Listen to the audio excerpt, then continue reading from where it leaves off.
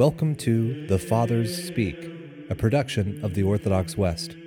Each day, Father John Fenton reads a selection fitted to the Western liturgical calendar from one of the Fathers of the Church.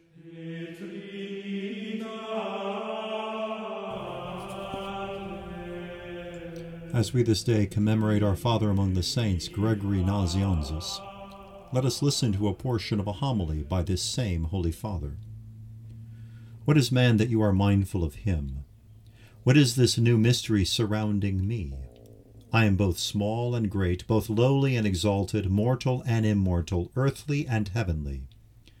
I am to be buried with Christ and to rise again with him, to become a co-heir with him, a son of God, and indeed God himself.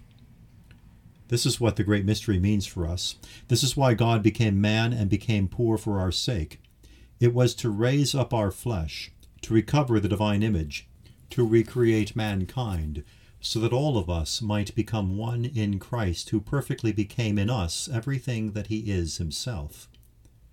So we are no longer to be male and female, barbarian and Scythian, slave and free, distinctions deriving from the flesh, but are to bear within ourselves only the seal of God, by whom and for whom we were created.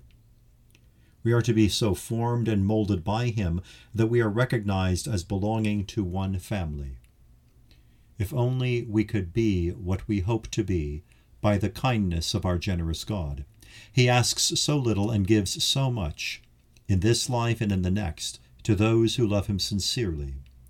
In a spirit of hope and out of love for him, let us then bear and endure all things, and give thanks for everything that befalls us, since even reason can often recognize these things as weapons to win salvation.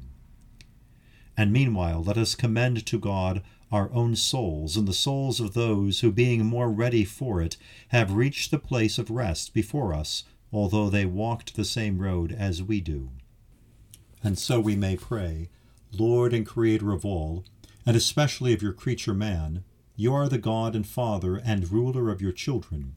You are the Lord of life and death. You are the guardian and benefactor of our souls. You fashion and transform all things in their due season through your creative word, as you know to be best in your deep wisdom and providence. Receive now those who have gone ahead of us in our journey from this life, and receive us too at the proper time, when you have guided us in our bodily life as long as may be for our profit.